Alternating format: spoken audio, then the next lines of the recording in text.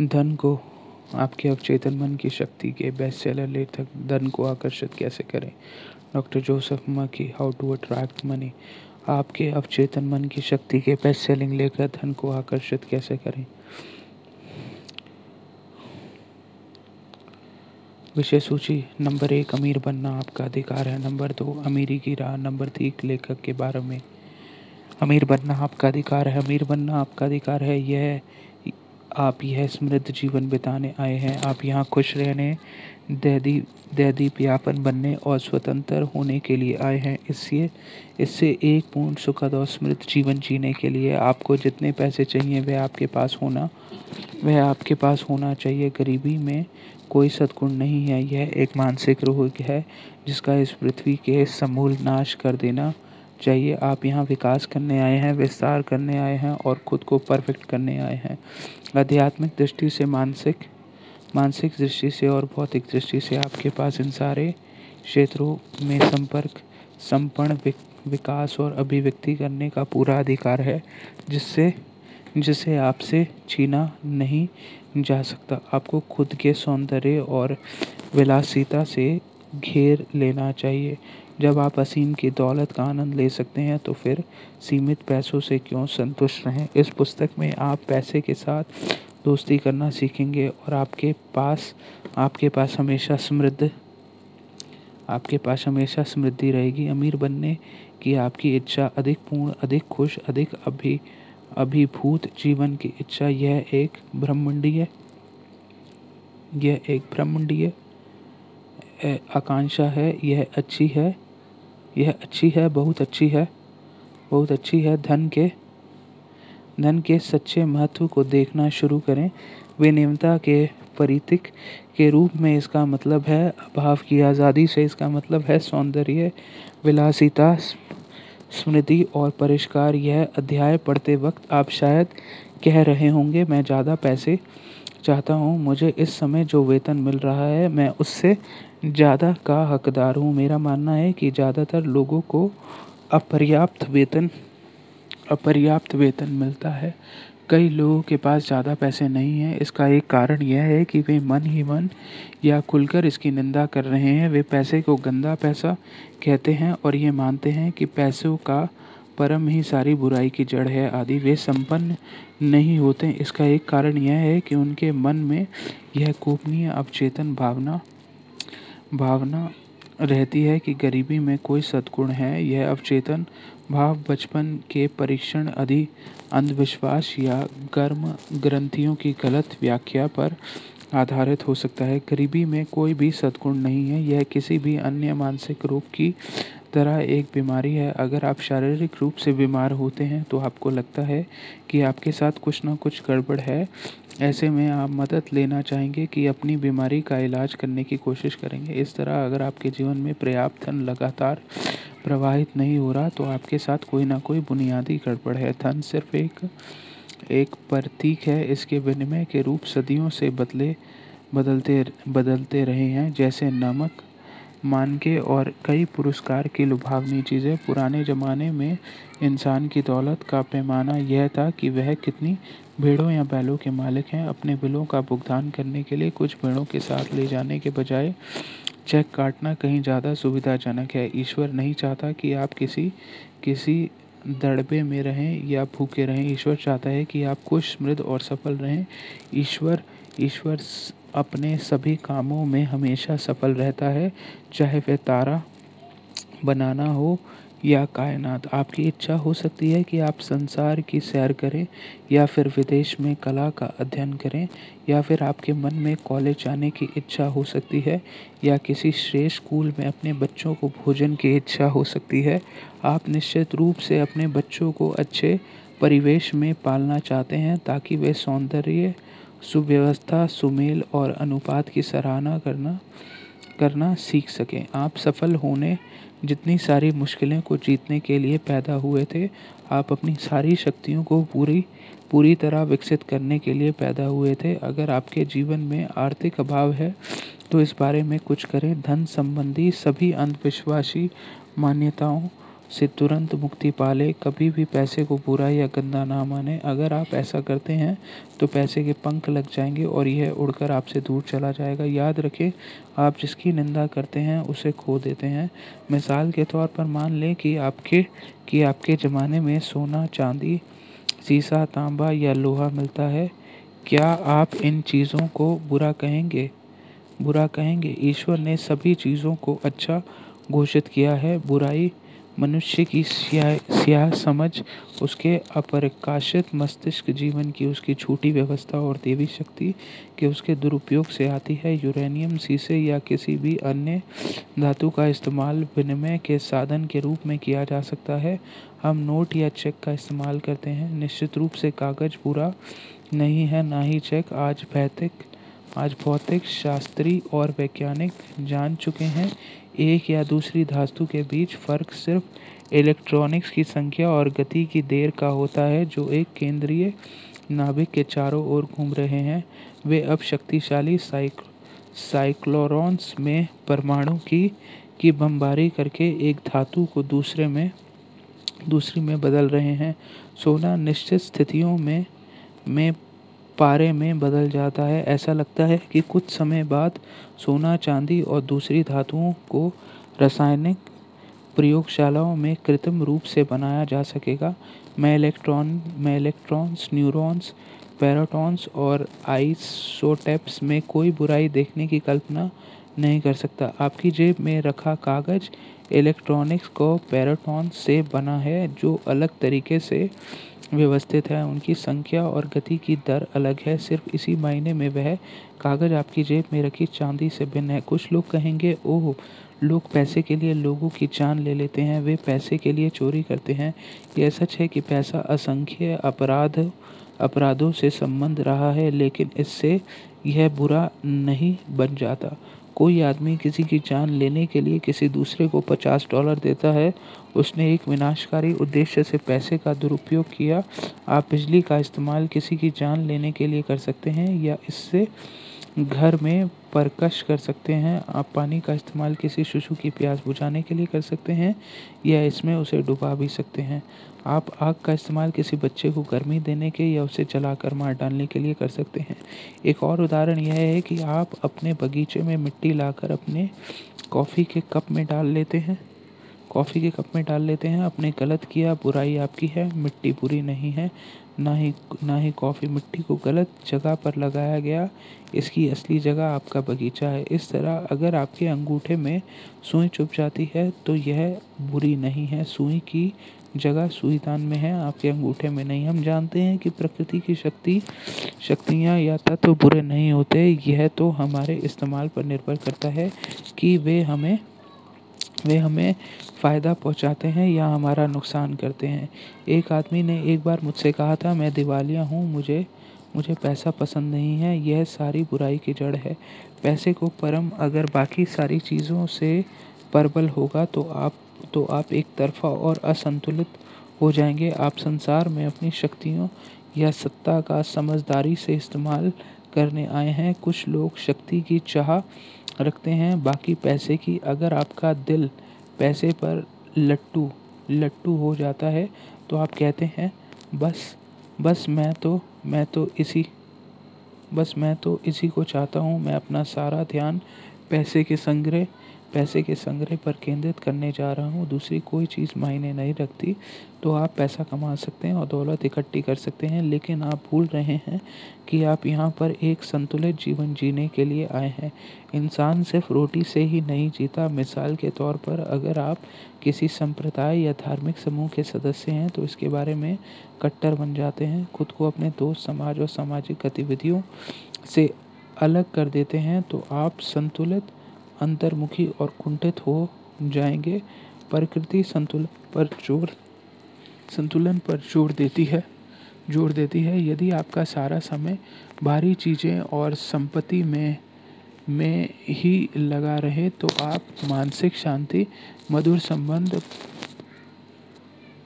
प्रेम, खुशी या आदर्श स्वास्थ्य से वंचित हो जाएंगे। आप पाएंगे कि आप कोई भी ऐसी चीज़ नहीं खरीद सकते जो असली है। आप दौलत का संग्रह आप दौलत का संग्रह कर सकते हैं या मिलियनों डॉलर इकट्ठे कर सकते हैं। यह अपने आप में बुरा नहीं है। बुरा तो तब होता है जब आप हर दूसरी चीज़ से परे सिर्फ पैसे से प्यार करें। पैसों के बेइंतहा परम ही कुंठा, निराश और मोहभंग का परिणाम देता है।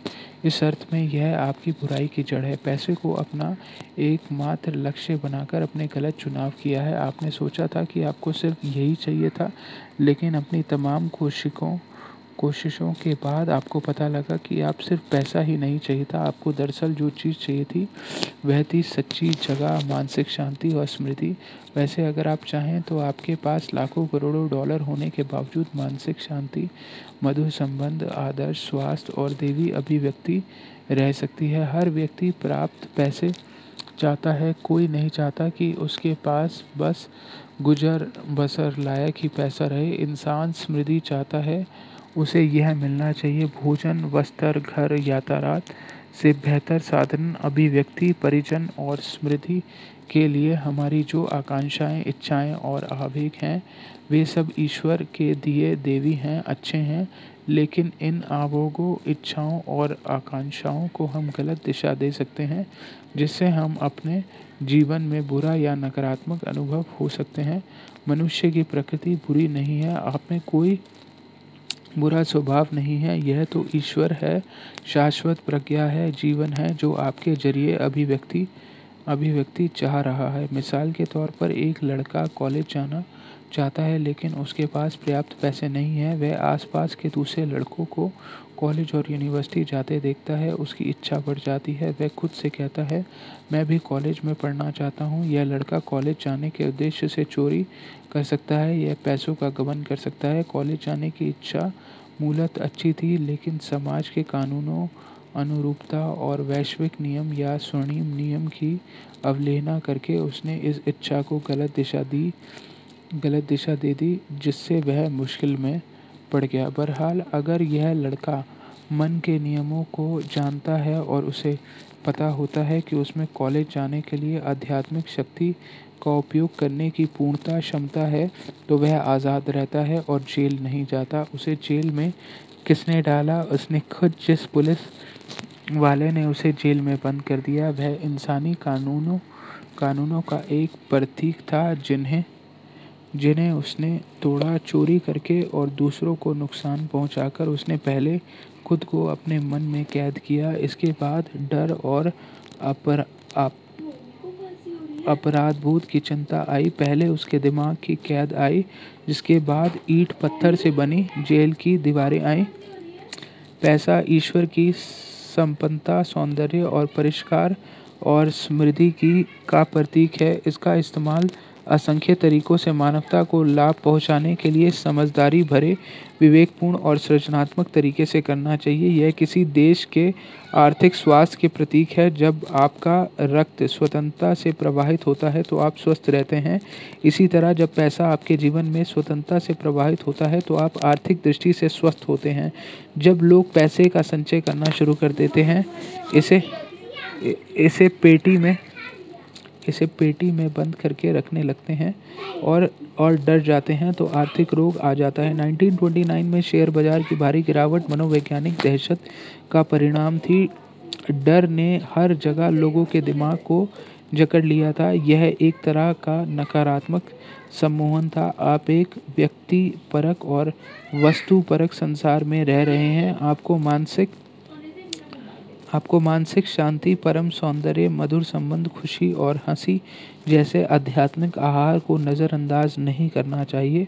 आध्यात्मिक शक्ति का ज्ञान सभी तरह की अमीरी के राजमार्ग तक पहुंचने का साधन है। चाहे आपकी इच्छा आध्यात्मिक हो, मानसिक हो या भौतिक हो। मानसिक नियमों या आध्यात्मिक सिद्धांत का विद्यार्थी जानता है और यकीन करता है कि आर्थिक स्थिति चाहे जैसी हो, शेयर बाजार के उतार चढ़ाव कैसे भी हो, मंदी हो, हड़तालें हो, युद्ध हो, दूसरी कैसे भी परिस्थितियां हो, वह हमेशा समृद्ध रहेगा, चाहे पैसे कोई भी रूप धारण कर ले। इसका कारण यह है कि वह दौलत की चेतना में रहता है।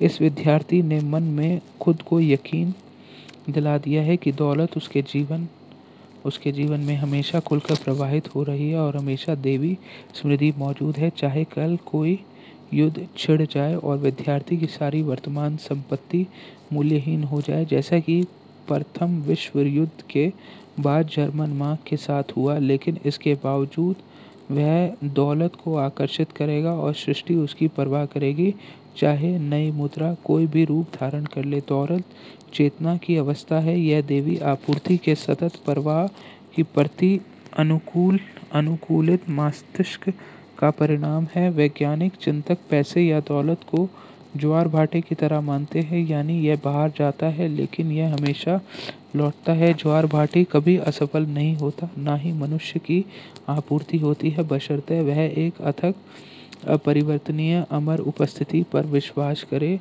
जो स्वतः मौजूद है और निरंतर प्रवाहित हो रही है। जो मनुष्य अवचेतन मन की कार्य प्रणाली जानता है,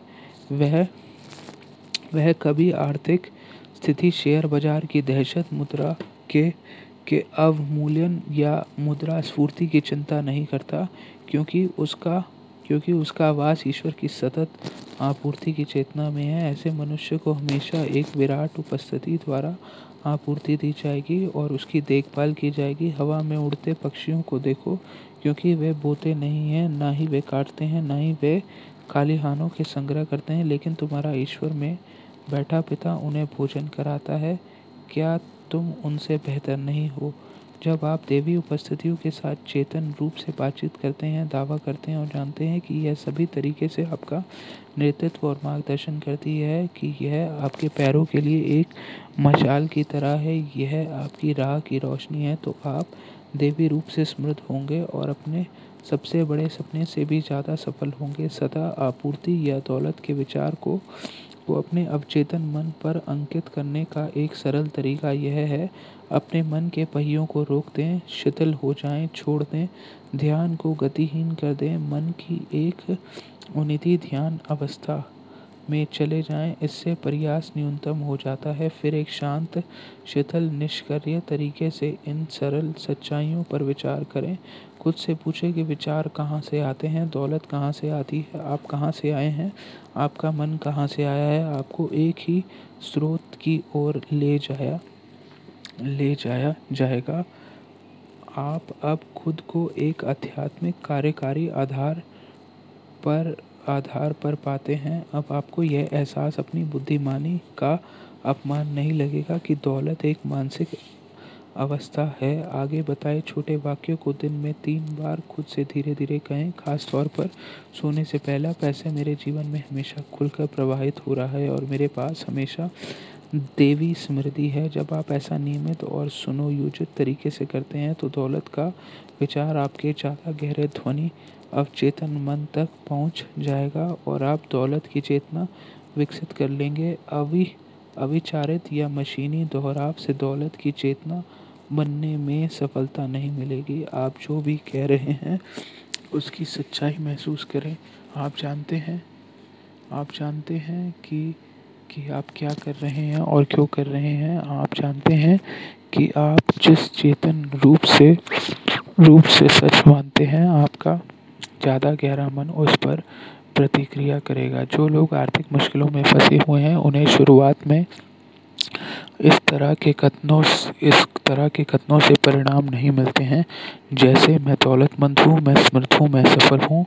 उल्टे ऐसे कथनों से हालात बदतर हो जाते हैं। इसका कारण यह है कि अवचेतन मन 2 विचारों में ज़्यादा प्रबल विचार, मनोदशा या भावना को ही स्वीकार करेगा। जब वे कहते हैं मैं दौलतमंद हूँ, तो उनका अभाव की भावना ज़्यादा बड़ी होती है। उनके भीतर से आवाज़ आती है, नहीं, तुम दौलतमंद नहीं हो, तुम तो कंगाल हो। अभाव की भावना ज़्यादा प्रबल है, इसलिए हर कथन अभाव की मनोदशा को जागृत करता है और इस वजह से उनका अभाव बढ़ जाता है। इससे उबरने के लिए शुरुआत में लोगों को ऐसी बात कहनी चाहिए जो उनके चेतन और अवचेतन मन दोनों को स्वीकार हो, तब कोई विरोध नहीं होगा। हमारा अवचेतन मन हमारी मान्यताओं, भावनाओं, विश्वासों को स्वीकार करता है और उसे स्वीकार करता है जिसे हम चेतन रूप से सच मानते हैं। एक आदमी यह कहकर अपने अवचेतन मन का सहयोग हासिल कर सकता है, मैं हर दिन समृद्ध हो रहा हूँ, हर दिन मेरी दौलत और बुद्धिमान बढ़ रही है, हर दिन मेरी दौलत बढ़ रही है, मैं आर्थिक दृष्टि से तरक्की कर रहा हूँ, विकास कर रहा हूँ और आगे बढ़ रहा हूँ। इन कथनों से मन में कोई संघर्ष उत्पन्न नहीं होगा। मिसाल के तौर पर अगर किसी सेल्समैन की जेब में सिर्फ 10 सेंट हैं तो वह आसानी से यह स्वीकार कर सकता है कि कल उसके पास ज़्यादा पैसे हो सकते हैं। अगर उसने कल एक जोड़ी जूते बेचे थे तो उसके भीतर ऐसा कुछ नहीं है जो कहे कि उसकी बिक्री नहीं बढ़ सकती। वह इस प्रकार के कथनों का इस्तेमाल कर सकता है, मेरी बिक्री हर दिन बढ़ रही है, मैं तरक्की कर रहा हूँ और आगे बढ़ रहा हूँ। वह पाएगा कि ये मनोवैज्ञानिक रूप से ठोस हैं। उसका मन इन कथनों को सच मान लेगा और उसे मनचाहे फल देगा। आध्यात्मिक रूप से उन्नत जो विद्यार्थी शांति से जागते हुए और भावना के साथ कहते हैं, मैं संपन्न हूँ, मैं सफल हूँ, मैं दौलतमंद हूँ, उन्हें भी अभूत परिणाम मिलेंगे। ऐसा क्या होगा जब वे सोचते महसूस करते हैं या कहते हैं मैं संपन्न हूँ, तो उनका मतलब होता है कि ईश्वर के पास सारी आपूर्तियाँ या असीम अमीरी है, और जो ईश्वर के लिए सच है वह उनके लिए भी सच है। जब वे कहते हैं कि मैं दौलतमंद हूँ तो वे जानते हैं कि ईश्वर असीम आपूर्ति है, अकुंठित खजाना है, और जो ईश्वर के बारे में सच है वह उनके बारे में भी सच है, क्योंकि ईश्वर उनके भीतर वास करता है। कई लोग स्वास्थ्य, दौलत और सफलता जैसे 3 अमूर्त विचारों पर मनन करके अब अद्भुत अद्भुत परिणाम पाते हैं। स्वास्थ्य एक दैवी सच्चाई या ईश्वरी गुण है। दौलत ईश्वर की है, यह शाश्वत और अंतहीन है। सफलता ईश्वर की है, ईश्वर हमेशा अपने सभी कामों में सफल होता है। इनसे उल्लेखनीय परिणाम पाने के लिए वे दाढ़ी बनाते वक्त एक आईने के सामने खड़े होकर 5-10 मिनट तक खुद से कहते रहते हैं, स्वास्थ्य, दौलत और सफलता। वे यह नहीं कह सकते मैं स्वस्थ हूँ, मैं सफल हूँ। वे अपने मन में कोई विरोध उत्पन्न नहीं करते, वे शांत और शिथिल होते हैं। इस तरह मन ग्रहणशील और निष्क्रिय होता है। इसी व्यवस्था में यह शब्द दोहराते हैं, इससे आश्चर्यजनक परिणाम मिलते हैं। दरअसल वे उन सत्यों के साथ तादात्म्य स्थापित कर रहे हैं जो शाश्वत, अपरिवर्तनीय और अमर हैं। आप दौलत की चेतना विकसित कर सकते हो। इस पुस्तक में वर्णित और विस्तार से बताए सिद्धांतों पर अमल करें। आपके रेगिस्तान में भी गुलाब के फूल खिल जाएंगे और यह महकने लगेगा। मैंने कई साल पहले ऑस्ट्रेलिया के एक किशोर के साथ काम किया था। यह किशोर डॉक्टर और सर्जन बनना चाहता था, लेकिन उसके पास पैसे नहीं था, न ही उसने हाई स्कूल की पढ़ाई पूरी की थी। खर्च निकालने के लिए वह डॉक्टरों के ऑफिस साफ करता था, खिड़कियां धोता था और मरम्मत की छुटपुट काम करता था। उसने मुझे बताया कि हर रात जब वह सोने जाता था तो वह दीवार पर टंगी डॉक्टरों के डिप्लोमा की चित्र देखता था, जिसमें उसका नाम बड़े बड़े अक्षरों में लिखा था। वह जहाँ काम करता था वहाँ वह डिप्लोमा को साफ करता था और चमकाता था, इसलिए उसे मन में डिप्लोमा की तस्वीर देखना और उसकी कल्पना करना मुश्किल नहीं था। वह नहीं जानता था कि उसने इस तस्वीर को देखना कितने समय तक जारी रखा, लेकिन उसने यह कुछ महीने तक किया। जब वह लगन से जुटा रहा तो परिणाम मिले। एक डॉक्टर इस लड़के को बहुत पसंद करने लगा। उस डॉक्टर ने उसे औजार की कीटाणु रहित करने, इंजेक्शन लगाने और प्राथमिक चिकित्सा के दूसरे कामों की कला का प्रशिक्षण दिया। वह किशोर उस डॉक्टर के ऑफिस में तकनीकी सहयोगी बन गया। डॉक्टर ने उसे अपने खर्च पर हाई स्कूल और बाद में कॉलेज भी भेजा। आज वह किशोर मटेरियल कनाडा का एक शीर्षपद डॉक्टर है। उसके पास एक सपना था, उसके मन में एक स्पष्ट तस्वीर थी, उसकी दौलत उसके दिमाग में थी। दौलत आपका विचार है, इच्छा, गुण, सेवा की चाहत, मानव जाति को देखने की क्षमता, समाज के लिए उपयोगी बनने की योग्यता और आमतौर पर मानवता के प्रति आपका परम है। उस लड़के ने अवचेतन रूप से एक महान नियम से फायदा उठाया। ट्रॉवर्ड कहते हैं कि लक्ष्य को देखकर आप उसकी प्राप्ति के साधनों की इच्छा कर लेते हैं। इस लड़के के मामले में लक्ष्य लक्ष्य डॉक्टर बनना था। उसने डॉक्टर बनने की कल्पना की, इसका विस्तार देखा, इसकी सच्चाई को महसूस किया। इस विचार को लगातार कायम रखकर, उसे पोषण देकर, उससे परम करके उसने अपनी कल्पना शक्ति के जरिए इससे अवचेतन की परतों के पार पहुंचा दिया। तब यह एक विश्वास बन गया और इसने उसके सपनों को हकीकत में बदलने की राह दिखाई। वह यह कह सकता था कि मेरे पास कोई शिक्षा नहीं है, मैं सही लोगों को नहीं जानता, अब मैं इतना बड़ा हो चुका हूँ कि स्कूल नहीं जा सकता, मेरे पास पैसे नहीं हैं, इसमें कई साल लग जाएंगे और मैं बुद्धिमान नहीं हूँ। अगर वह इस तरह की बातें कहता तो शुरू करने से पहले ही हार जाता। उसकी दौलत उसकी आंतरिक आध्यात्मिक शक्ति के इस्तेमाल में निहित थी, जिसने उसके विचार पर प्रतिक्रिया की। हमारी प्रार्थनाओं का किस साधन या तरीके से जवाब मिलता, यह हमेशा हमसे छिपा रहता है। कभी कभार हम बस अंधबोध से प्रक्रिया के एकाध हिस्से को समझ सकते हैं। मेरे तरीके का पता नहीं लगाया जा सकता, तरीके मालूम नहीं होते। मनुष्य तो बस कल्पना कर सकता है और अपने मन में लक्ष्य को स्वीकार कर सकता है। इस लक्ष्य को कैसे प्राप्त किया जाएगा, यह उससे अपने भीतर की व्यक्तिपरक बुद्धिमत्ता के भरोसे छोड़ना होता है। अक्सर यह सवाल पूछा जाता है कि लक्ष्य पर मनन करने या चेतना में इच्छा को स्वीकार करने के बाद मुझे क्या करना चाहिए। जवाब सरल है, जो भी आपके लक्ष्य को पाने के लिए आवश्यक होगा, उसे करने के लिए आपको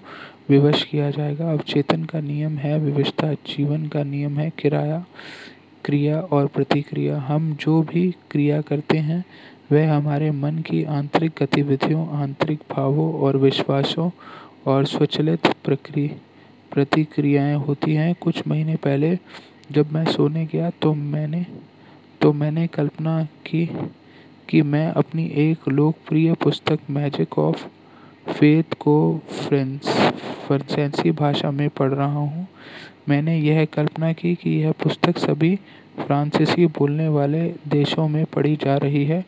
कई सप्ताह तक मैं हर रात यही किया और अपने हाथों में मैजिक ऑफ फेथ की काल्पनिक फ्रांसीसी संस्करण के थामने के चित्र के साथ सोने गया। 1954 में क्रिसमस के ठीक पहले मुझे पेरिस के एक अग्रणी प्रकाशक का पत्र मिला, जिसने एक अनुबंध भी साथ भेजा था। पत्र में लिखा था कि मैं उस अनुबंध पर हस्ताक्षर कर दूं और उसे मैजिक ऑफ फेथ की फ्रांसीसी का संस्करण का प्रकाशित करने तथा फ्रांसीसी भाषा बोलने सभी देशों में उसे प्रचलित करने की अनुमति दूं। आप मुझसे पूछ सकते हैं कि प्रार्थना के अलावा मैं इस पुस्तक का प्रकाशन के बारे में क्या किया। मैं कहूँगा कुछ नहीं। उसके बाद तो व्यक्तिपरक प्रज्ञा का कमान थाम ली थी। अपने तरीके से यह कर दिया था जो मेरे चेतन रूप से सोच किसी भी तरीके से कहीं बेहतर थी। हमारी सारी बाहरी गतिविधियाँ और क्रियाएं मन को आंतरिक गतिविधियों का अनुसरण करती हैं। आंतरिक क्रियाएं सभी बाहरी क्रियाओं से पहले होती हैं। आप शारीरिक रूप से जो भी कदम उठाते हैं या आप वस्तुपरक तरीके से जो भी करते हैं नजर आते हैं, वह सब एक नक्शे को हिस्सा होता है जिसे पूरा करने के लिए आप विवश होते हैं। लक्ष्य को स्वीकार करने से लक्ष्य के प्राप्ति के साधन अपने आप आ जाते हैं। यकीन करें कि मनचाही चीज़ इसी समय आपके पास है और आप इसे पा लेंगे। हमें अपनी भलाई से इनकार करना छोड़ना होगा। एहसास करें कि एक ही चीज़ है जो हमें उस अमीरी से दूर रखती है जो हमारे चारों ओर फैली है। यह एकमात्र चीज़ है हमारा मानसिक नजरिया। यह एकमात्र चीज़ है ईश्वर जीवन और संसार को देखते का हमारा दृष्टिकोण। इस सकारात्मक सत्य को जान लें, इस पर विश्वास करें और इसके अनुरूप काम करें। आप ईश्वर के महान नियमों के जरिए जो भी हासिल करना चाहते हैं वह पा सकते हैं, बन सकते हैं, कर सकते हैं। आपका मन कैसे काम करता है इसका ज्ञान आपका रक्षक और मुक्तिदाता है। विचार और भावना आपकी तकदीर है। आप चेतना के अधिकार द्वारा हर चीज़ के मालिक हैं। स्वास्थ्य की चेतना स्वास्थ्य उत्पन्न करती है। दौलत की चेतना दौलत उत्पन्न करती है। वैसे वैसे यह ध्यान रखें कि आप जिसके लिए प्रार्थना करते हैं उससे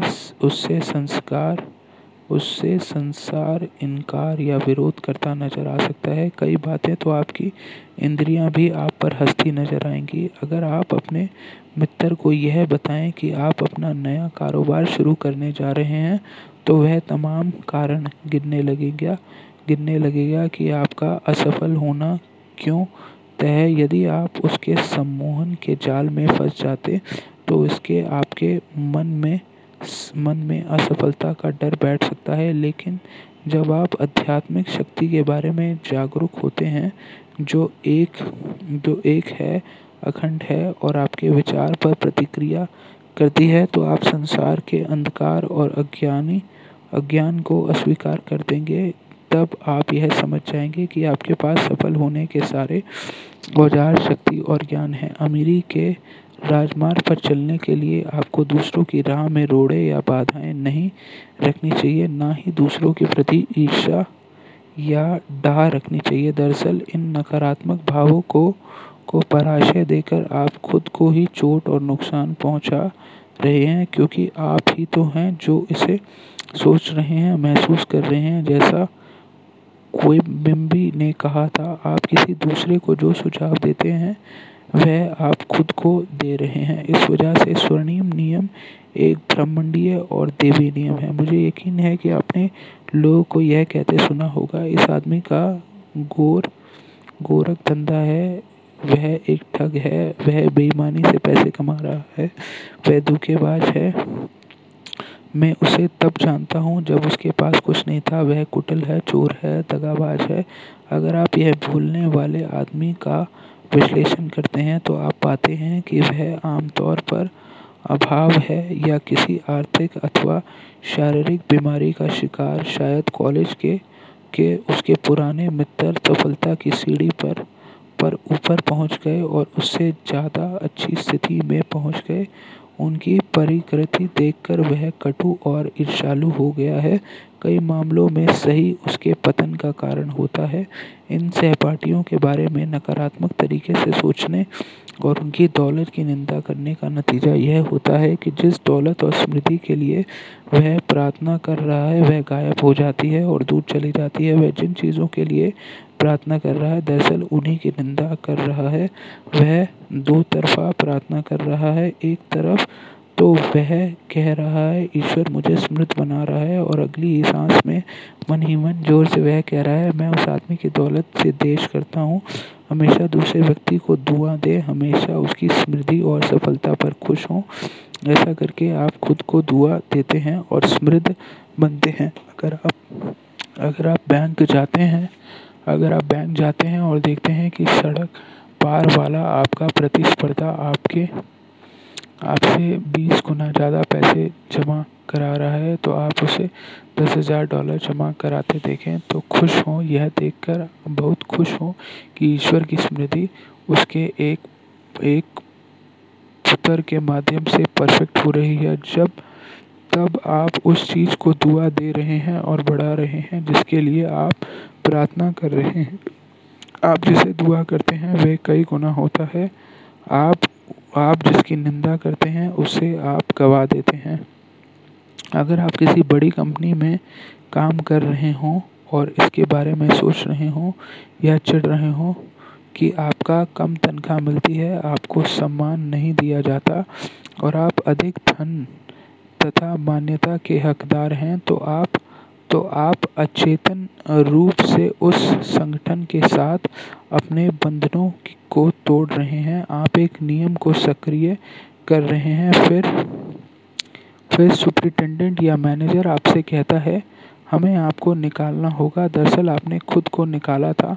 मैनेजर तो बस एक जरिया है जिसने आपकी नकारात्मक मानसिक अवस्था की पुष्टि की। दूसरे शब्दों में वह एक संदेहवाहक जो आपको वही बता रहा है जो आपने अपने बारे में सच माना था। यह क्रिया और प्रतिक्रिया के नियम का एक उदाहरण है। क्रिया आपके दिमाग की आंतरिक गतिविधि है। प्रतिक्रिया आपकी अंदरूनी सोच को सही साबित करने के लिए बाहरी जगत की प्रतिक्रिया है। शायद इसे पढ़ते वक्त आप किसी ऐसे व्यक्ति के बारे में सोच रहे होंगे जो दूसरे से लाभ उठाकर, उन्हें धोखा देकर या खराब निवेश बेचकर आर्थिक दृष्टि से समृद्ध बना हो। इसका जवाब स्पष्ट है, क्योंकि अगर हम किसी दूसरे को लूटते हैं, धोखा देते हैं या फायदा उठाते हैं तो हम खुद के साथ भी यही करते हैं। वास्तव में इस मामले में हम खुद को ही चोट पहुंचा रहे हैं या लूट रहे हैं। पहली बात तो यह है कि इससे हम अभाव की मनोदशा में रहते हैं, जिससे नुकसान का हमारी ओर आकर्षित होना तय होता है। यह नुकसान कई तरीके से हो सकता है। यह स्वस्थ प्रतिष्ठा, मानसिक शांति, सामाजिक ओहदे, घर में बीमारी या कारोबार में कंगाली के रूप में आ सकता है। जरूरी नहीं है कि नुकसान सिर्फ आर्थिक हानि के रूप में ही हो। हमें अदूर दृष्टि नहीं होनी चाहिए और यह नहीं सोचना चाहिए कि नुकसान सिर्फ डॉलर और सेंट में ही होगा। क्या यह अद्भुत भाव नहीं है कि आप जब रात को तकिए पर सिर रखें तो पूरे संसार के साथ शांति में महसूस करें और आपका दिल सबके प्रति सद्भाव से भरा हो? कुछ लोग हैं जिन्होंने गलत तरीके से दूसरे को कुचलकर धोखा करके छल से और कपट से पैसा इकट्ठा किया है। इसकी कीमत क्या है? कई बार तो यह कीमत मानसिक और शारीरिक रोग की होती है। कई बार अपार बोध की गुत्थियां, अनिद्राओं या छिपे हुए डरों की होती है। जैसा एक आदमी ने मुझे बताया था, हाँ, मैं दूसरे को कुचलकर आगे बढ़ा था। मैं जो चाहता था वह तो मुझे मिल गया, लेकिन इस चक्कर में मुझे कैंसर भी मिल गया।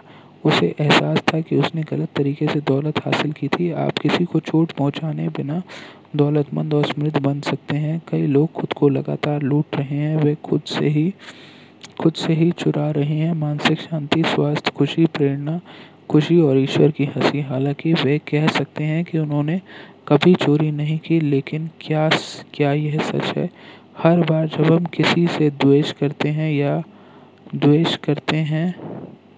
या ईर्ष्या करते हैं या किसी दूसरे का दौलत या सफलता पर चलते हैं, तो दरअसल हम खुद से चुरा रहे हैं। ये वे चोर डाकू हैं जिन्हें ईसा मसीह ने मंदिर से बाहर निकाल दिया था। इसी तरह आपके भी उन्हें निर्णायक रूप से बाहर निकाल देना चाहिए। उन्हें अपने मन में ना रहने दें। सही विचार की भावना की तलवार से उनकी गर्दन काट दें। मैंने युद्ध की शुरुआत दिनों में बेरूकालिन, न्यूयॉर्क की एक महिला के बारे में पढ़ा था, जो इस स्टोर पर से उस स्टोर तक जाकर सारी उपलब्ध कॉफ़ी खरीदती थी। वह जानती थी कि कॉफ़ी की कमी होने वाली है। उसके मन में यह डर भरा था कि हो सकता है कि उसे पर्याप्त कॉफ़ी ना मिले, इसलिए वह जितना कॉफ़ी खरीद सकती थी उतनी खरीद ली और उसने अपनी कोठरी में भर लिया। उस शाम वह चर्च गई। जब वह घर लौटी तो उसने पाया कि चोरी ने दरवाज़ा तोड़ दिया और न सिर्फ उसकी कॉफ़ी चुरा ली, बल्कि चांदी के बर्तन, पैसे, गहने और उसका दूसरा सामान भी चुरा लिया। इस महिला ने वही कहा जो इस तरह के सभी लोग कहते हैं, यह मेरे साथ क्यों हुआ जब मैं चर्च में थी? मैंने तो कभी किसी के साथ कुछ नहीं चुराया। क्या यह सच है? जब उसने कॉफ़ी का संचय शुरू किया, तब क्या वह अभाव और डर की चेतना में नहीं थी? उसकी मनोदशा और अभाव का डर इतना प्रबल था कि उसके घर तथा संपत्ति को नुकसान पहुंचा दे। इसके लिए उसे किसी स्टोर की तिजोरी में हाथ डालने या बैंक लूटने की जरूरत नहीं थी।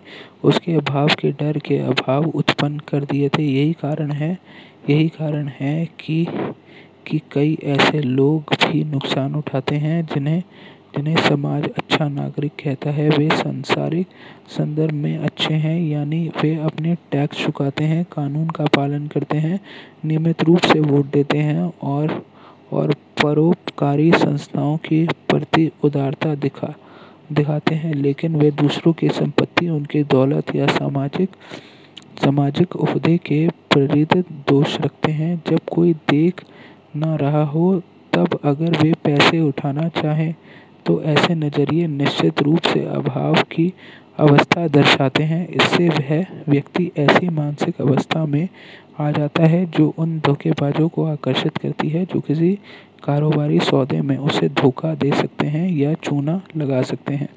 बाहरी चोर के लूटने से पहले हमने खुद को लूटा है। बाहरी चोर के आने से पहले आंतरिक चोर का होना अनिवार्य है। हो सकता है कि किसी व्यक्ति में अपार बोध की ग्रंथि हो और वह खुद को निरंतर दोष दे। मैं एक ऐसे ही व्यक्ति को जानता हूँ। वह एक बैंक में रोकड़िया था और बहुत ईमानदार रहा। उसने कभी पैसे नहीं चुराए, लेकिन उसका एक अदैव प्रेम प्रसंग चल रहा था। वह एक रखेल को सहारा दे रहा था और अपने परिवार से वंचित रख रहा था। वह इस डर में जी रहा था कि उसका भेद खुल जाएगा। फलस्वरूप उसके मन में अपार बोध का गहरा एहसास पलने लगा। अपार बोध के बाद डर आता है कि डर की वजह की मांसपेशियां और श्लेष्म झिल्लियां सिकुड़ जाती हैं। उसे गंभीर साइनसाइटिस हो गया। दवाओं से सिर्फ अस्थायी राहत ही मिल पाई। मैंने उस आदमी को उसकी परेशानी का असल कारण बताया और उससे कहा कि इसकी बस यही इलाज है कि वह अपने विवाहेतर परंपरासंग को खत्म कर दें। उसने कहा कि वह ऐसा नहीं कर सकता। उसने कहा कि वह औरत उसकी आत्मा की सहचरी है और वह पहले ही कोशिश करके देख चुका है। इसके लिए वह हमेशा खुद को दोष दे रहा था और अपनी निंदा कर रहा था। एक दिन बैंक के एक अधिकारी ने उस पर पैसों का गबन का आरोप लगा दिया। मामला संगीन दिख रहा था क्योंकि परिस्थितिजनक प्रमाण मौजूद थे। रोकड़िया दहशत में आ गया और उसे एहसास हुआ कि उस पर आरोप लगाए जाने का एकमात्र कारण है कि वह खुद पर आरोप लगा रहा था, कि अपनी निंदा कर रहा था। वह समझ गया था कि मस्तिष्क इसी तरह काम करता है। जब वह मन में खुद को आरोप लगाता रहेगा, बाहरी संसार भी उस पर आरोप लगाए जाएंगे। गबन के आरोप के सदमे की वजह से उसने दूसरी औरत के साथ तुरंत संबंध तोड़ दिए और अपने तथा बैंक अधिकारी के बीच में समझ और देवी मधुर संबंध के लिए प्रार्थना करने लगा। वह यह दावा करने लगा कि कुछ भी छपा नहीं है जो परफेक्ट ना हो। ईश्वर की शांति सभी संबंधित मस्तिष्कों और हृदयों में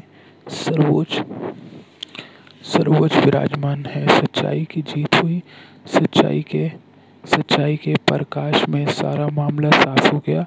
एक और युवक का पता चला जो अपराधी है। बैंक का रोकड़िया जानता था कि वे प्रार्थनाओं की वजह से वह जेल जाने से बचा था। महान नियम है, जैसा आप चाहते हैं कि लोग आपके बारे में सोचें, उनके बारे में भी वैसा ही सोचें। जैसा आप चाहते हैं कि लोग आपके बारे में महसूस करें, उनके बारे में भी वैसा ही महसूस करें। शिद्दत से कहें, मैं इस पृथ्वी पर चलने वाले हर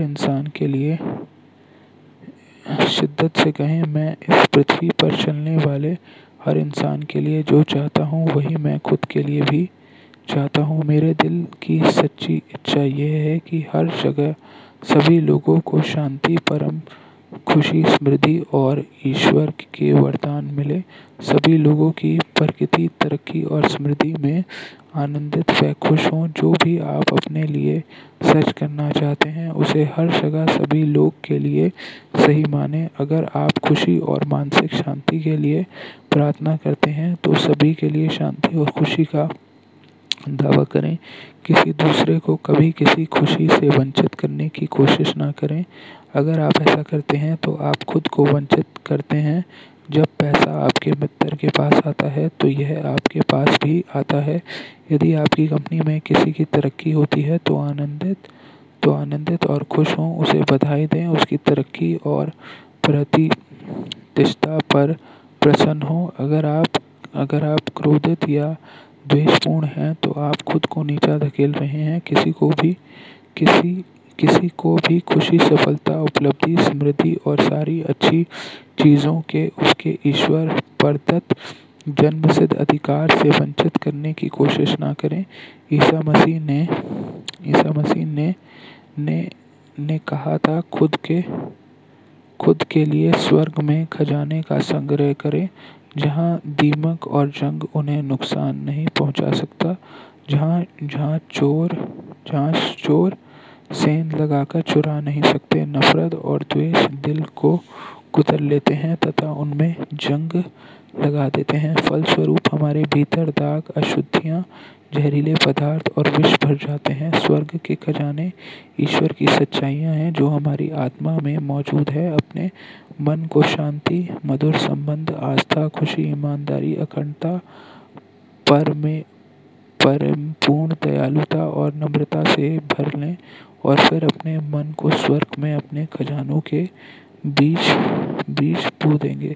अगर आप निवेश संबंधी बुद्धिमत्ता की तलाश कर रहे हैं या अगर आप अपने शेयरों या ब्रांडेड के बारे में चिंतित हों तो शांति से दावा करें, असीम प्रज्ञा मेरी सभी आर्थिक स्रोतों को शासित करती है और उन पर नज़र रखती है, इसलिए मैं जो भी करता हूँ समृद्ध होऊंगा। इसे बार बार करें और अपने निवेश समझदारीपूर्ण होंगे। यह नहीं आपके नुकसान से भी रक्षा होगी, क्योंकि नुकसान होने से पहले ही आपको शेयर बेचने के लिए प्रेरित कर दिया जाएगा।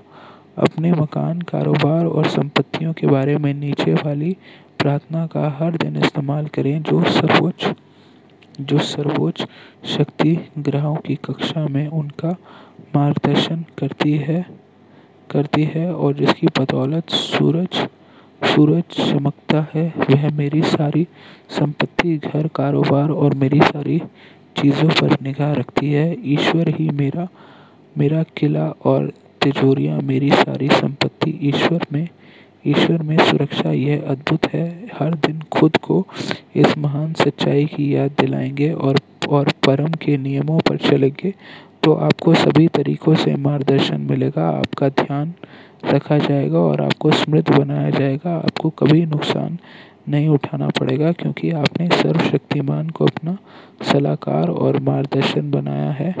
ईश्वर के परम का अमृत हर समय आपके चारों ओर है, आपको अपने भीतर समाये हैं। आप ईश्वर की अमर बाहें के विश्राम कर रहे हैं। हम सभी को अपनी समस्याएं सुलझाने के लिए अंदरूनी मार्गदर्शन लेना चाहिए। यदि आपके पास कोई आर्थिक समस्या है तो रात को सोने से पहले यह दोहराएं, अब मैं चैन से सोऊंगा।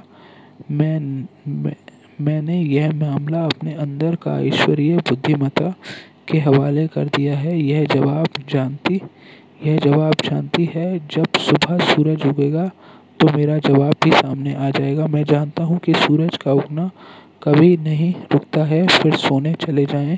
किसी समस्या पर परेशान ना हो, चिंता ना करें, आवेश में ना आएं। रात को नींद से सही सलाह मिलती है। समस्या पर सो जाएं।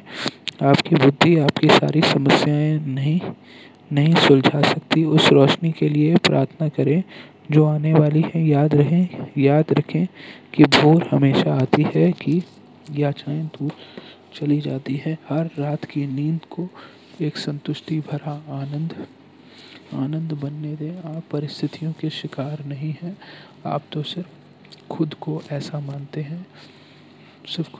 मानते हैं। आप किसी भी परिस्थिति या स्थिति के ऊपर उठ सकते हैं, उससे उबर सकते हैं। जब आप आध्यात्मिक सत्य की चट्टान पर खड़े होते हैं और अपने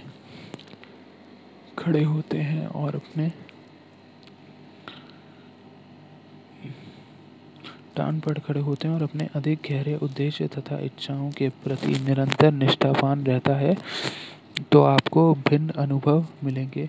बड़े स्टोर्स में मैनेजर जासूस नियुक्त करते हैं ताकि ग्राहकों को चोरी करने से रोका जा सके। वे हर दिन बिना कुछ दिए कुछ लेने की कोशिश करने वाले लोगों को पकड़ते हैं, ऐसे सभी लोग अभाव और सीमा की चेतना में भी जी रहे हैं। दरअसल वे खुद से चुरा रहे हैं और हर तरह के नुकसान को आकर्षित कर रहे हैं। इन लोगों की ईश्वर में आस्था नहीं है और वे यह नहीं समझते कि उनका मन कैसे काम करता है। यदि वह सच्ची जगह देवी अभिव्यक्ति और आपूर्ति के लिए प्रार्थना करें तो उन्हें नौकरी मिल जाएगी। फिर ईमानदारी, अखंडता और लगन के जरिए वे अपने और समाज के लिए गौरव बन जाएंगे। ईसा मसीह ने कहा था कि तुम्हारे साथ गरीब हमेशा रहेगा, लेकिन मैं हमेशा नहीं रहूँगा। चेतना की गरीब अवस्थाएं इस अर्थ में हमारे साथ हमेशा रहती हैं। चाहे आपके पास इस वक्त चाहे जितनी दौलत हो, आप किसी दूसरी चीज़ को अपने पूरे दिल से चाहते हैं। हो सकता है कि यह स्वास्थ्य संबंधी समस्या, शायद किसी बेटे बेटी के मार्गदर्शन की ज़रूरत हो या घर में सद्भाव की कमी हो। उस पल आप गरीब हों। जब तक हम अभाव के बारे में सोचते रहते हैं, तब तक हम कभी नहीं जान सकते कि समृद्धि क्या है। मैं ना 12 को चुना है और तुमसे एक शैतान है, चाहे वह इंग्लैंड का सम्राट हो या झुग्गियों का लड़का हो। हम सभी सीमाओं और जातिगत विश्वासों के साथ पैदा हुए हैं। इन्हीं सीमाओं के माध्यम से हम विकास करते हैं। समस्याओं और मुश्किलें ना हो तो हम कभी अपनी आंतरिक शक्ति का पता नहीं लगा पाएंगे। गरीबी की अवस्थाएं ही हैं जो हमें समाधान खोजने के लिए प्रेरित करती है। जब तक कि हम दुख का आंसू ना टपका लें, हम कभी नहीं जान सकते कि खुशी क्या होती है। हमें गरीबों के बारे में जागरूक होना चाहिए, इससे मुक्ति और स्वतंत्रता की इच्छा रखनी चाहिए और देवी संपन्नता में ऊपर उठना चाहिए। डर, अज्ञान, चिंता, अभाव और दर्द जैसी गरीब अवस्था बुरी नहीं है, बशर्ते वे आपको इसका विपरीत चाहने के लिए प्रेरित करें। जब आप मुश्किलें में फंस जाते हैं और इधर से उधर चक्कर घिनी बनते हैं, जब आप नकारात्मक, दिल चीरने वाले सवाल पूछते हैं, जैसे ये सारी चीज़ें मेरे साथ क्यों हो रही हैं? ऐसा क्यों है कि बदकिस्मती मेरे पीछे पड़ी नजर आ रही है? तब आपके दिमाग में प्रकाश होगा। आपने दुख, दर्द या कष्ट के जरिए आप सत्य को खोजेंगे जो आपको मुक्त कर देंगे। विपरीत के फल मीठे हैं, किसी बदसूरत और जहरीले मेंढक की तरह जिसके सर पर एक कीमती रत्न होता है। असंतोष के जरिए हमें संतोष की ओर ले जाया जाता है। जीवन के नियमों का अध्ययन करने वाले सभी लोग किसी न किसी चीज़ से संतुष्ट रहें। उसके सामने कोई समस्या या मुश्किल थी जिसे वे नहीं सुलझा सकते थे, या वे जीवन की पहेलियों के इंसानी जवाबों से संतुष्टि नहीं थे। उन्होंने अपने भीतर ईश्वर की उपस्थितियों में अपना जवाब पाया। महान कीमतों की कीमती रत्न बाइबल कहती है कि मैंने ईश्वर को खोजा है और मैंने उसे पा लिया है। उसने मुझे तमाम डरों से आज़ाद कर दिया है। जब आप अपनी महत्वाकांक्षाओं या इच्छा को हासिल कर लेते हैं तो आप सिर्फ कुछ समय के लिए ही संतुष्ट हो जाएंगे। इसके बाद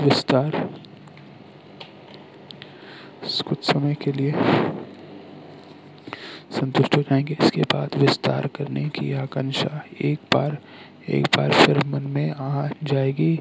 यह जीवन जो आपके जरिए ज़्यादा ऊंचे स्तरों पर खुद को अभिव्यक्त करना चाहता है। जब एक इच्छा संतुष्ट होती है तो दूसरी आ जाती है, फिर तीसरी, और यह सिलसिला अनंत काल तक चलता रहता है। आप यहाँ विकास करने आए हैं, जीवन स्थिर नहीं है तो यह प्रगतिशील है। आप यहाँ एक महिमा से दूसरी महिमा तक जाने के लिए आए हैं। इसका कोई अंत नहीं है, क्योंकि ईश्वर की महिमा का कोई अंत नहीं है। हम सभी इस अर्थ में गरीब हैं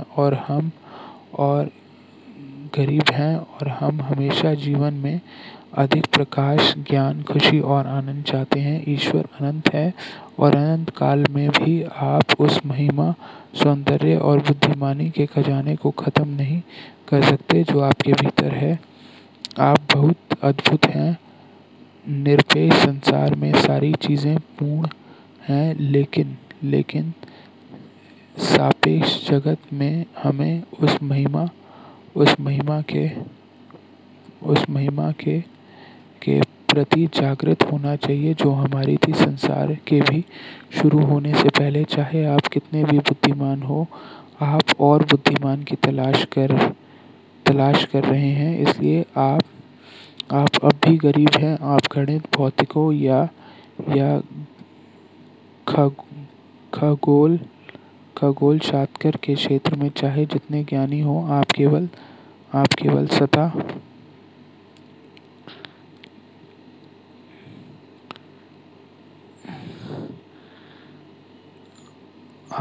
सतह को खरोच रहे हैं। आप अब भी गरीब हैं। यात्रा हमेशा आगे की तरफ, ऊपर की तरफ और ईश्वर की तरफ। दरअसल यह एक जागृत करने वाली प्रक्रिया है जिसके द्वारा आपको एहसास होता है कि सृजन पूर्ण है। जब आप जान जाते हैं कि ईश्वर को सीखने, विस्तार करने, विकास करने या परफेक्ट करने की ज़रूरत नहीं है, तो आप सीमाओं के स्वप्न से धीरे धीरे जागना शुरू करते हैं और ईश्वर में जीवित हो जाते हैं। जब डर, अज्ञान, जातिगत विश्वास और समूह सम्मोहन के पर्दे आपकी आंखों के सामने से गिरते हैं, तो आप उस तरह देखना शुरू करते हैं जैसा ईश्वर देखता है। अंधे दाग हट जाते हैं। फिर आप संसार को उस तरह देखना शुरू करते हैं जिस तरह ईश्वर ने इसे बनाया था, क्योंकि हम इसे ईश्वर की आंखों के जरिए देख रहे हैं। तब आप कहते हैं, देखो, स्वर्ग का साम्राज्य हमारे पास है। अपने भीतर के गरीब को खाना खिलाएं, नग्न विचारों को वस्त्र पहनाएं और विचार की वास्तविकता में यकीन करके उन्हें रूप दें। विश्वास करें कि भीतर का महान बुनकर इसे सही वस्त्र पहनाएंगे। अब आपका शब्द विचार सजीवपन बन जाएगा, साकार होगा। जब आप भूखे होते हैं गरीब अवस्था में, तो आप भोजन खोजते हैं। जब आप चिंतित होते हैं तो आप शांति चाहते हैं। जब आप बीमार होते हैं तो आप स्वास्थ्य चाहते हैं। जब आप कमजोर होते हैं तो आप शक्ति चाहते हैं। समृद्धि की आपकी इच्छा आपके भीतर ईश्वर की आवाज़ है जो आपको बता रही है कि समृद्धि आपकी। इसलिए अपनी गरीब अवस्था के जरिए आप विकास करने, विस्तार करने, प्रकट करने और अपनी इच्छाओं को हासिल करने की आकांक्षा पाएंगे। आपके कंधे में होने वाले दर्द एक छिपा हुआ वरदान है। यह आपको बताएगा कि आपको इस संसार में तुरंत कुछ करना चाहिए। अगर कोई दर्द और मुश्किल का संकेत न हो, तो आपकी बाँह सड़क पर अचानक टूट कर गिर सकती है। आपका दर्द ईश्वर की चेतावनी तंत्र, जो आपको बता रहा है कि आप उसकी शांति और उसका उपचारक शक्ति को खोजें तथा अंधकार से प्रकाश की ओर बढ़ें। जब आप ठंडे होते हैं तो आप आग जलाते हैं। जब आप भूखे होते हैं तो आप भोजन करते हैं। इस तरह जब आप अभाव में हो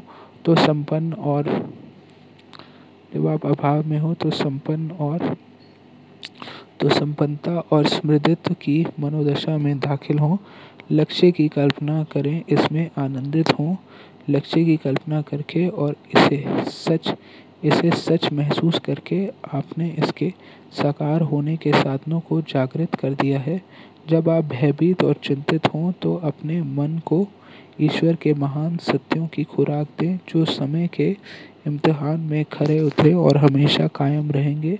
आप महान भजनों का मनन करके राहत पा सकते हैं। मिसाल के तौर पर, ईश्वर मेरा गडरिया है, मुझे कोई कमी नहीं रहेगी। ईश्वर मेरी शरण है, मेरी मुक्ति है, मुझे इसका डर है। ईश्वर मुश्किल के समय में हमेशा मौजूद सहायता है। मेरा ईश्वर, मैं उसमें भरोसा करूँगा। वह मुझे अपने पंखों से ढक लेगा और मैं उनके डैनों तले विश्राम करूँगा। ईश्वर के साथ अकेला व्यक्ति भी बहुमत में होता है। यदि ईश्वर मेरे साथ है तो मेरे खिलाफ कौन टिक सकता है। मैं ईश्वर के माध्यम से सारी चीज़ें करता हूँ जो मुझे शक्ति देता है। इन सत्यों के उपचारक अपन अपने मन और हृदय में भरने दें। फिर आप इस मनन प्रक्रिया का इस्तेमाल करके अपने दिमाग से सारे डरों, शंकाओं और चिंताओं को हटा पाएंगे। एक और महान आध्यात्मिक सच्चाई को आत्मसात करें। खुश हृदय से चेहरे खुश रहता है। खुश हृदय निरंतर जश्न मनाता है। खुश हृदय दवा जैसे भला करता है। निराश हड्डियों को सुखी देता है। इसलिए मैं तुम्हें याद दिलाता हूँ कि तुम अपने भीतर ईश्वर के उपहार को जागृत करो। अभी ईश्वर के उपहार को जागृत करना शुरू करें। इसके लिए इंद्रियों के प्रमाण को पूरी तरह अस्वीकार कर दें। अपने जातिगत मस्तिष्क की तानाशाही को नज़रअंदाज करें और अपने भीतर की आध्यात्मिक शक्ति को पूर्ण मान्यता दें। और यही एकमतकार कारण, एकमतकार शक्ति और एकमतकार उपस्थिति है। जान लें, यह एक प्रतिक्रियाशील और दयालु शक्ति है। इसके करीब जाएं और यह आपके करीब आएगी। आश्वस्ति, विश्वास और परम के साथ इसके करीब जाएं। यह आपको परम शांति, मार्गदर्शन और स्मृति देकर प्रतिक्रिया कराएगी। यह आपको राहत देगी, मार्गदर्शन देगी, परामर्श देगी और परम पिता बनेगी। फिर आप कहेंगे, ईश्वर परम है, मैंने उसे पा लिया है और उसने सचमुच मुझे सारे डेरों से मुक्त कर दिया है। यही नहीं, आप खुद को हरे चरागाहों में पाएंगे जहाँ समृद्धि और ईश्वर की सारी दौलत आपके जरिए मुक्तता से प्रवाहित होती है। दिन के दौरान खुलकर और खुशी खुशी खुद से कहें, मैं दिन भर ईश्वर की उपस्थिति की चेतना में चलता हूँ। उसकी पूर्णता सारे समय मेरे माध्यम से परिवर्तित होती है और मेरे जीवन के खाली बर्तन भरती है। आप जो भी बनने की हसरत रखते हैं, जब आप उससे पूरी तरह भरे होते हैं तो आपकी प्रार्थना का जवाब मिल जाता है, यानी आपकी इच्छा पूरी हो जाती है। क्या आपके जीवन में सारे बर्तन भरे हैं? स्वास्थ्य, दौलत, प्रेम और अभिव्यक्ति के चारों स्तर को देखें। क्या आप इन सभी स्तरों पर पूरी तरह संतुष्ट हैं? क्या इन चारों में से किसी एक में कोई कमी है? आप चाहे जो चाहते हो वह इनमें से किसी न किसी श्रेणी में आता है। अगर आप कहते हैं, मैं तो बस सत्य या बुद्धिमानी चाहता हूँ, तो आप हर जगह के सभी लोगों की इच्छा को व्यक्त कर रहे हैं। हर कोई यही चाहता है, भले ही शब्द अलग हो। सत्य या बुद्धिमानी हर व्यक्ति की सामान्य इच्छा है। यह अभिव्यक्ति की श्रेणी में आता है। आप यहाँ ईश्वर को अधिकाधिक व्यक्त करने की इच्छा करते हैं। अपने अभाव, सीमा या समस्याओं के जरिए आप ईश्वर के प्रकाश में खुद को खोजते हैं। कोई दूसरा तरीका नहीं है जिससे आप खुद को खोज सकते हैं। अगर आप अपनी शक्तियों को दोनों तरफ इस्तेमाल नहीं कर सकते तो आप कभी खुद को नहीं खोज पाएंगे, ना ही आप कभी अपने को शासित करने वाले नियमों को समझ पाएंगे। अगर आपको अच्छा बनने या प्रेम करने के लिए विवश करना चाहे तो यह प्रेम नहीं होगा। तब तो आप एक कठपुतलियाँ होंगे। आपके पास प्रेम करने की स्वतंत्रता है, क्योंकि आप इसे दे सकते हैं या अपने पास रख सकते हैं। अगर किसी को प्रेम करने को मजबूर किया जाए तो यह प्रेम नहीं होगा। जब कोई महिला आपसे कहती है कि वह आपसे प्रेम करती है और आपको चाहती है, तब क्या आपको अच्छा नहीं लगता? उसने संसार के सभी पुरुषों में से आपको चुना है। वह आपसे प्रेम करने के लिए मजबूर नहीं है। अगर वह आपसे प्रेम करने के लिए मजबूर होता है तो आपको इस बारे में अच्छा नहीं लगता और आप खुश नहीं होते। आपके पास हत्यारा या संत बनने की स्वतंत्रता है। इसी कारण हम लिंकन जैसे लोगों की प्रशंसा करते हैं। उन्होंने अच्छाई का चुनाव करने का निर्णय लिया था। हम उनके चुनाव की प्रशंसा करते हैं। यदि हम यकीन करते हैं कि परिस्थितियाँ, स्थितियाँ, घटनाएँ, उम्र, जाति, धार्मिक प्रशिक्षण या शुरुआती परिवेश हमारे खुश समृद्ध जीवन हासिल करने की संभावनाओं को रोक सकते हैं, तो हम चोर और लुटेरे हैं। खुशी और समृद्धि को अभिव्यक्त करने के लिए बस खुश और समृद्ध महसूस करने की ज़रूरत है। दौलत की भावना से दौलत उत्पन्न होती है। चेतना की अवस्था खुद को प्रकट करती है। इसलिए यह कहा जाता है कि जो भी मेरे सामने आए थे भावना, वे चोर और डाकू है। भावना नियम है और नियम भावना है। समृद्धि की आपकी इच्छा दरअसल ईश्वर का वादा है, जो कह रहा है कि उसकी अमीरी आपकी इस वादे को बगैर किसी मानसिक संकोच के स्वीकार करे। क्वेम्बेम्बी के प्रार्थना की तुलना वकील के मुकदमे पर पैरवी से की थी, जो किसी न्यायाधीश के सामने के जिरह करता था। मानसिक नियमों के इस शिक्षक ने कहा था कि वे यह साबित कर सकता था कि परितिवादी उसका अपराधी नहीं है जिसका आरोप उस पर लगाया गया है, लेकिन वह झूठ और झूठे विश्वासों का शिकार है। आप न्यायाधीश हो, आप अपना खुद का फैसला सुनाते हो, फिर आप स्वतंत्र हो जाते हो।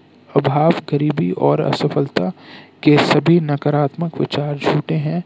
वे सब झूठ है, उनके समर्थन में कुछ नहीं है। आप जान जाते हैं कि केवल एक आध्यात्मिक शक्ति है, केवल एक ही प्राथमिक कारण है। इसलिए आप स्थितियों, परिस्थितियों और लोगों की राय को शक्ति देना छोड़ देते हैं। सारी शक्तियाँ अपने भीतर की आध्यात्मिक शक्ति पर केंद्रित कर देते हैं। जान लें कि यह समृद्धि और संपन्नता के आपके विचार की प्रतिक्रिया करेगी। अपने अंदर विराजमान आत्मा के प्रभुत्व को पहचान लें। विचार या मानसिक चित्रण की अपनी खुद की शक्ति को पहचान लें। यही संपन्नता, स्वतंत्रता और सतत आपूर्ति पाने का तरीका है। अपने मन में समृद्ध जीवन को स्वीकार करें। दौलत की आपकी मानसिक स्वीकृति और अपेक्षा का अपना खुद का गणित होता है। इसकी अभिव्यक्ति की अपनी खुद की कार्यप्रणाली होती है। जब आप समृद्ध की मनोदशा में दाखिल होते हैं तो समृद्ध जीवन के लिए आवश्यक सारी चीज़ें घटित हो जाएंगी। अब आप यह न्यायाधीश हों जो आपके मन की अदालत में किसी निर्णय पर पहुंच रहा है। क्वेम्बेम्बी की तरह आपने भी निर्वात प्रमाण दे दिया है, जिसने दिखा दिया है कि आपके मन के नियम कैसे काम करते हैं। और अब आप डर से स्वतंत्र हो जाएं। आपने अपने मन के सारे डरों और अंधविश्वासी विचारों के सिर काट दिए गए। डर कर्म का संकेत है। यह दरअसल बुरा नहीं है, क्योंकि यह आपको विपरीत दिशा में जाने को कहता है, यानी ईश्वर तथा सभी सकारात्मक मूल्यों में आस्था की तरफ। इससे अपनी दैनिक प्रार्थना बना लें। इसे अपने दिल में लिख लें। ईश्वर मेरी आपूर्ति का स्रोत, उसकी दौलत अब मेरी दौलत है। उसकी अमीरी मेरे पास खुलकर भूतायात में और प्रचुरता में प्रवाहित होता है। मैं हमेशा अपने सच्चे मूल्य के बारे में चेतन हूँ। मैं अपने गुणों का उपयोग मुक्तिया से करता हूँ और मुझे अद्भुत रूप से देवी मुआवजा मिलता है। परमपिता आपको धन्यवाद।